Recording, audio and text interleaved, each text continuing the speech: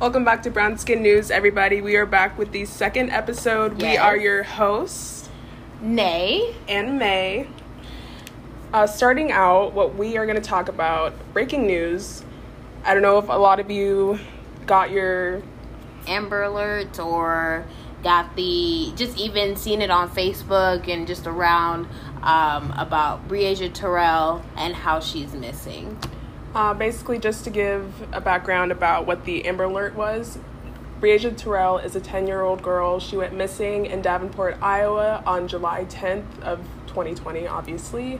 But there's kind of a speculation around it, only because it was released, the Amber Alert was released 5 days after she went missing. Exactly. And normally, you're supposed to, within the first 24 hours or after it's been 24 hours. It shouldn't take 5 days for an Amber Alert to be sent out, especially with a child missing. And we've seen over the years, whenever a child has gone missing, they send that Amber Alert out within 3 days of that child missing.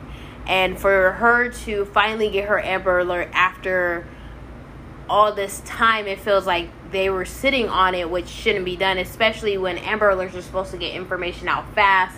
I mean, those are sent to basically everyone in a certain area, even nationally, if that's how it's working. Mm-hmm. And unfortunately, whoever was in charge of that didn't send that out when it needed to be, and now it's 5-6 days later and she's still missing. It's been an entire week, you guys. An entire week, and she's still missing, and people are still trying to find her and look for her. But just some more information on where she went missing and what she looks like and all that. If you don't know, she was last seen at an apartment complex on the 2700 block of East 53rd Street in Davenport, Iowa. That would be the east side of Iowa. And she was also wearing a white t-shirt, flip-flops, shorts. They say she's around 4'5". She's 75 pounds and has black hair and brown eyes. And guys, she's a pretty little girl too. So we really need to find her, get her back to her mother. I know her mother is missing her terribly. And it's just, the black community, not even just the black community, but everyone needs to put in the effort to find her, even if it's just sharing her photo or sharing information, or, hey, I think I know someone that lives in that area. Do you know if something happened? Just sharing that with them and just trying to get that information out. They said the person of interest is a convicted sex offender, and his home was being searched, and was the last place that she was seen was near his house. And they're saying that is her stepbrother's father. That is the person of interest that they're using. I believe he is the one depicted in her Amber Alert, the gentleman beside her. Yes. But they haven't charged him with anything. They're just saying because he failed to let the sex offender registry know of his change of address and his contact with minors is what they're holding him on right now. Other than that, it's just they really haven't got a person of interest other than her stepbrother's father. Right. And it's really just them trying to find her. They have moved their search to including a local park called Credit Island near the Mississippi River. Yes, and they're also focusing on parts in Clinton County. Just after getting more information about the investigation, they are moving their search there as well. Yep, and right now, a team of volunteers are searching the ditches along the road outside of Lowmore, Iowa. I'm not sure where Lowmore is, but I'm guessing just based on information I'm seeing, it's in eastern Iowa as well, close to or in the county of Clinton. But other than that, Henry E. Dinkins is the stepbrother's father that they're holding, and he's listed in the Amber Alert as the abductor. So guys, just kind of with this, definitely share it out to your social medias, talk about it. Just put yourself in the shoes of her mother and her family. They want their baby home. And that's it. And put yourself in, I mean, you can't, but put yourself in her shoes. Like, you don't know what she's going through right now. You don't know who she could be with, where she could be at. And unfortunately, you know, sex trafficking is a thing, and it's real, and it's scary, and people don't like to talk about it. It's such a taboo thing, but it needs to be talked about because our babies are going missing like this, and eventually they're never going to be found, or if they are found, they're usually found dead. And we don't want that, especially for such a young girl who still has so much life ahead of her. And she's only 10, guys. She's a decade in this world, and she hasn't even been into high school yet, or even have her first job yet. Yes. And we really just want to bring her home to her mother and to her family, safe and sound, or even just bring the closure to her family if that's what it happens to be. So yes, just use your resources and let's bring her home. I will definitely be sharing her photo as well on Instagram and our Facebook. We really want that. So at brown.skin.news, and you can always share that as well. Go look on the Brown Skin News, Black Lives Matter Iowa page on Facebook. They also have her photo and a couple different articles about her and the different things that people are saying, and the information and tips that they have as well.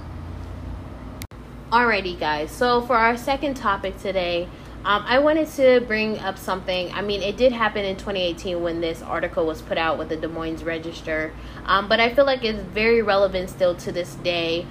So a Des Moines church, Plymouth Church, if you know, is on 42nd and Ingersoll Avenue, right up the street from Roosevelt High School. They put up a Black Lives Matter banner in 2018 on its exterior, and kept the banner up for 10 days just to support and also to put an effort toward bringing attention to the systemic racism in the Black community. We really do appreciate that church. Plymouth Church has been there forever. I mean, all the people there I know are super duper nice. But the reason we're bringing this story to light is because I feel like it's so relevant to what's happening, especially with our sergeant and all the riots that's happened in Des Moines previously due to George Floyd's death that we talked about on our first episode. And it said that Sergeant Paul said that the banner should say all lives matter, and that it would bring more unity in the community other than just saying Black Lives Matter. And you know what? That's that response that, you know, some white people give. I'm not going to say all white people, because there are white people who are our allies in the Black Lives Matter movement. Right. But there are some of those white people that say all lives matter just in response. And it's like saying, oh, when you say happy birthday to somebody, but then that person says back, oh, all birthdays matter.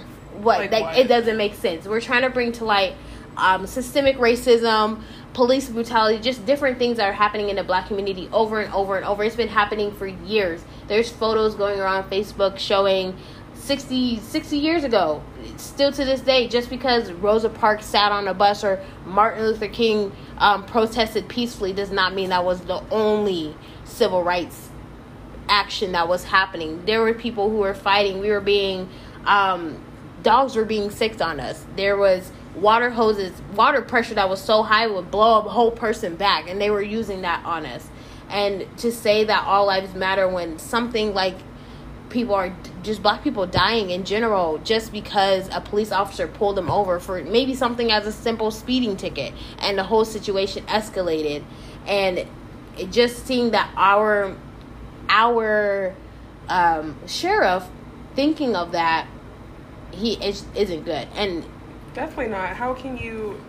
Basically, what Black Lives Matter is, we're just saying we matter too. Like, listen to us, hear us, exactly, see us, acknowledge us. Like, know that we're here and we're going to stand and say something. And another thing that Sergeant Paul Perizek said is that our community is so diverse that you can't leave anyone out. We're not leaving anyone out. We are choosing to point out one specific group of people that are being targeted. And, you know, he's trying to include the Hispanic, the Latinos,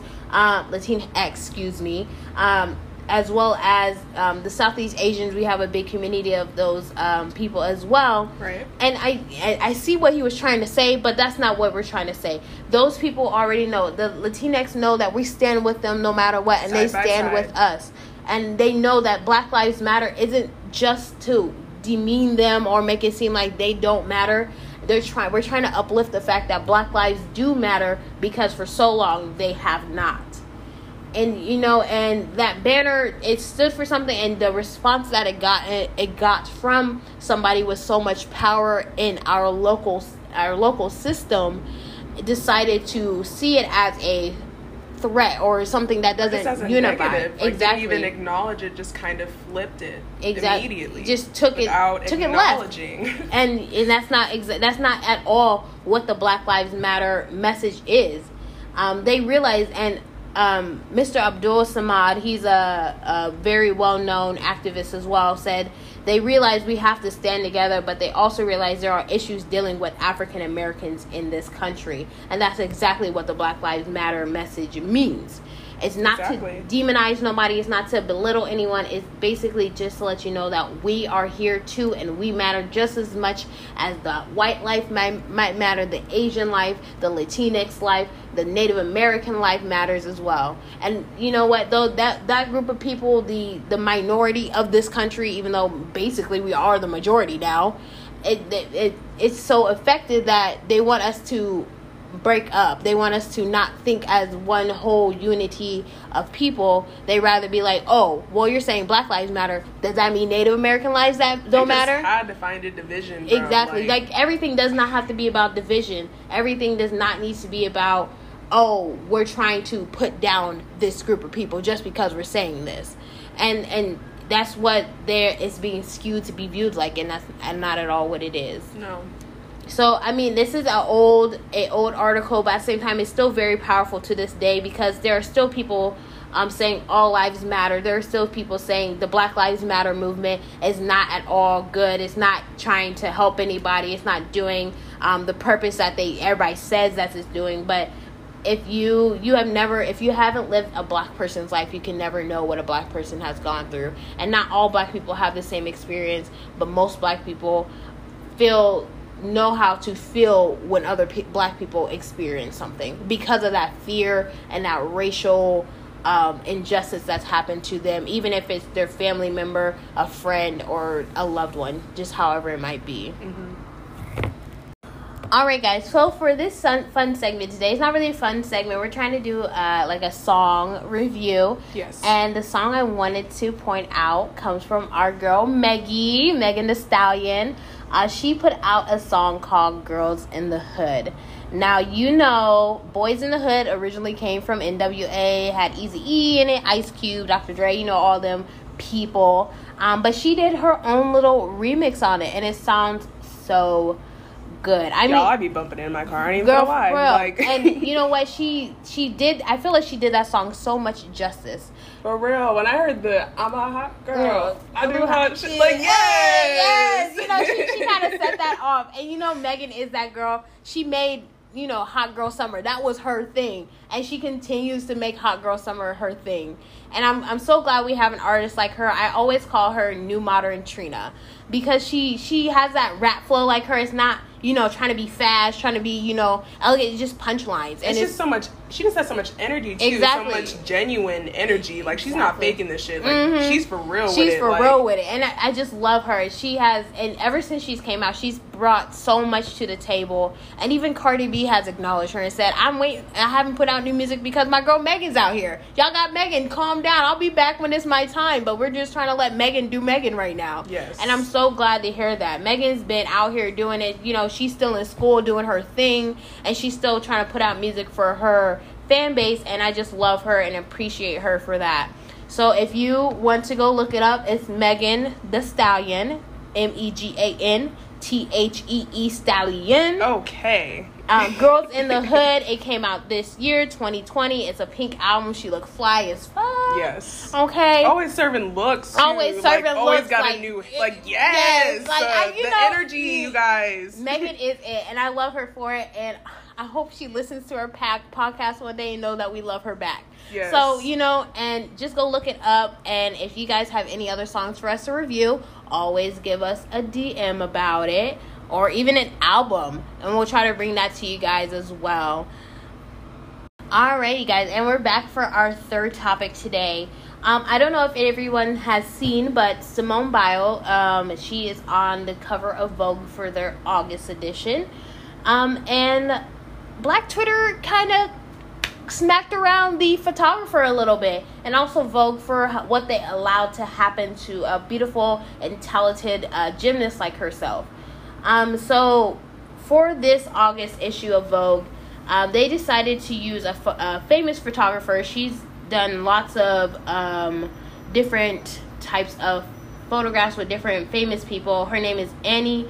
I believe her last name is pronounced Leibovitz. I'm not sure. I don't know, but she know her name. Yeah, she know who she is. And basically, the supporters and even industry experts, like the national picture editor Morgan McCarthy from the New York Times, they were all upset because the lighting that she used for Simone Biles' photos, it wasn't great. It did not do her any justice. You guys, we'll try to do a link on our page for the pictures. But you guys, there's this one photo. There's a gray background, and they've got her just looking gray. Just you guys. Dark gray. No it's light, like nowhere. no, it was nothing. It's like she didn't even try. And Vogue has captured plenty of beautiful black women in the years that they've been going.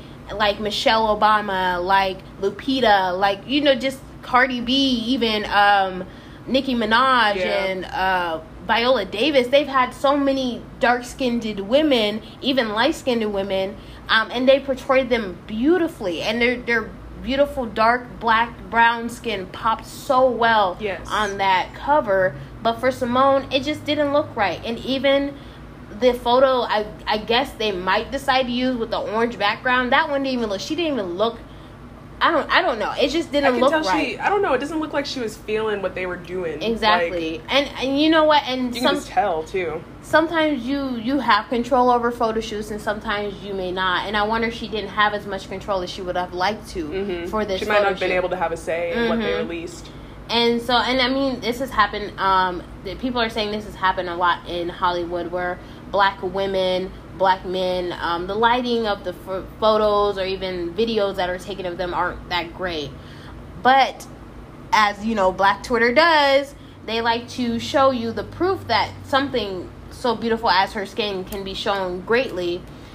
So a person on Twitter decided to basically illustrate Morgan McCarthy's point, and using a split screen photo of Simone Biles, one of the photos that they took for the Vogue issue, along with a photo next to Gabrielle Union that Zaya Wade took of her mother, our stepmother. I just call her mom. That's the mom.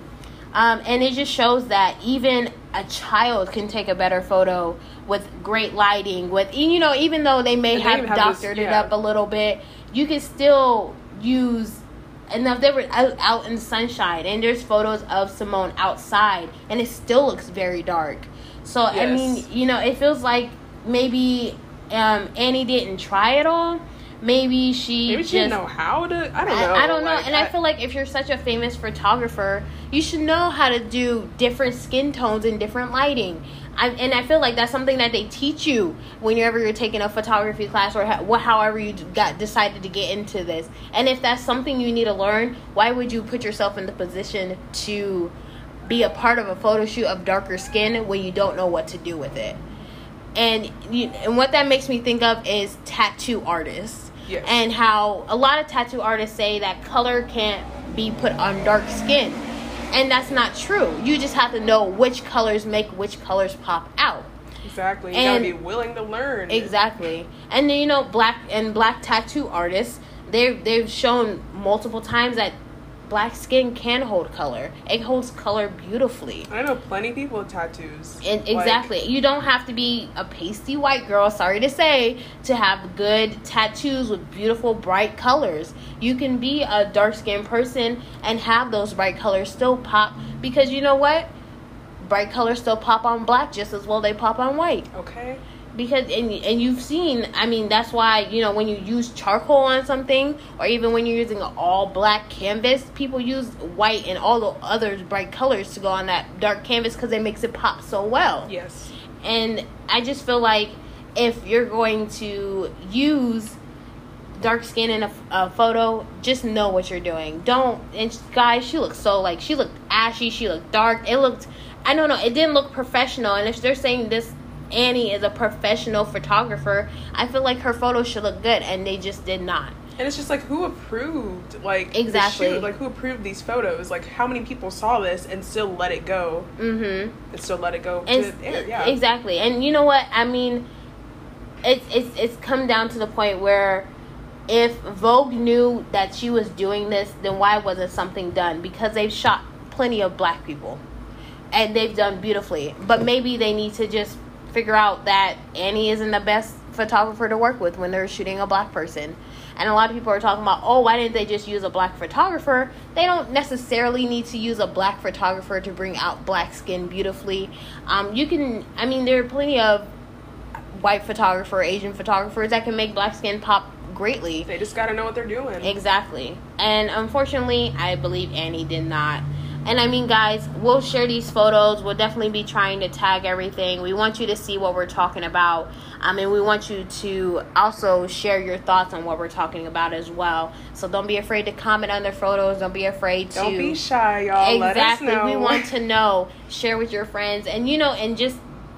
You can talk about these topics with other people, as well as just, if you want to keep it to yourself, you're such an introvert that you can't do it. But, Facebook is a thing, Instagram is a thing, Snapchat is a thing. Just share, especially when something like this happens and we see that an injustice is done. Topic today, we're going to be talking about the idea of community wealth versus self-sustainability and kind of the two and two and how they maybe go in hand. So as far as community wealth, basically what it is, this just means strengthening locally rooted and locally held businesses. So as a community, there are businesses that are funded by the community. That community, yeah, it's essentially. Donations, either a person within the community owns that business. And shopping, local owned. Exactly. Yeah. Shop small. Yes. And it's really something, I wanted to pose this thought because I've seen some stuff on Facebook where people are wanting community help or wealth happen, especially where in a lot of impoverished or lower communities, one of them being the black community. And I just really thought that, whenever the black community helps out each other and we mean it from our hearts and we're only doing it because we know the community really needs it. But also, I also seen on Facebook as well, some people are thinking that doing everything myself is how everything should go. And I don't want people to think like that, but have your own thoughts in your head. I'm just here to give you different talking points and viewpoints on it. And it comes down to as well, I don't mean to be more as political about this, but self-sustainability is more of a Republican view, and community help or wealth is more of a democratic view or very liberal view. And I feel like there should be something that marries us in the middle of that, especially with there's such a two-party system, and it's very such a divisible thing for all communities, black, white, Asian, and especially in these times when our president is very divisible about things that he says and things that are happening in different communities. I really want to bring something like this to light and just to speak on and get everybody's thoughts and ideas about it. Yeah, so some of the key factors of community wealth or community building wealth, it just has to do with certain factors as far as if you wanted to make this a thing in your community or just talk about it. Things that are important about it are place, which just has to do with the location, and multipliers, which encourages institutions as far as hospitals, universities, to buy local. It's encouraging them to buy local and do so regularly and in large quantities to keep the wealth flowing. A couple of other things would be collaboration. This is just collaboration with everyone coming together, teaming up to build the community and make it stronger and be able to thrive just within itself. A couple of other things, inclusion goes in hand with collaboration, And then workforce, just about having different jobs to offer for the community within the jobs that are available, the jobs the shops, the local businesses might have, as well as just within the thought of, even if it's not a employment, just volunteering and having something to do within the community. Right. And the last thing just being system, just as far as the new normal, it's as far as everything inside the community, making it become an actual thing, just the action it takes to get there. And I feel like those points are really good, especially the collaboration and the multipliers. Definitely. So we really want our community to come together, even if it's just to have that conversation about what can we do, and who can we reach out to get this done. And then we have a lot of schools in our community. We have a lot of hospitals. We have a couple different university colleges in our area. Just any that could take from a local shop, or even a local person, be it one person that's running that shop or a bigger shop, that uses them regularly to see that, okay, well, they're providing us with a key ingredient for us to be successful within what we're doing. Mm-hmm. And I feel like that really would help the community wealth or wealth building for that place. Definitely. It's definitely something to consider.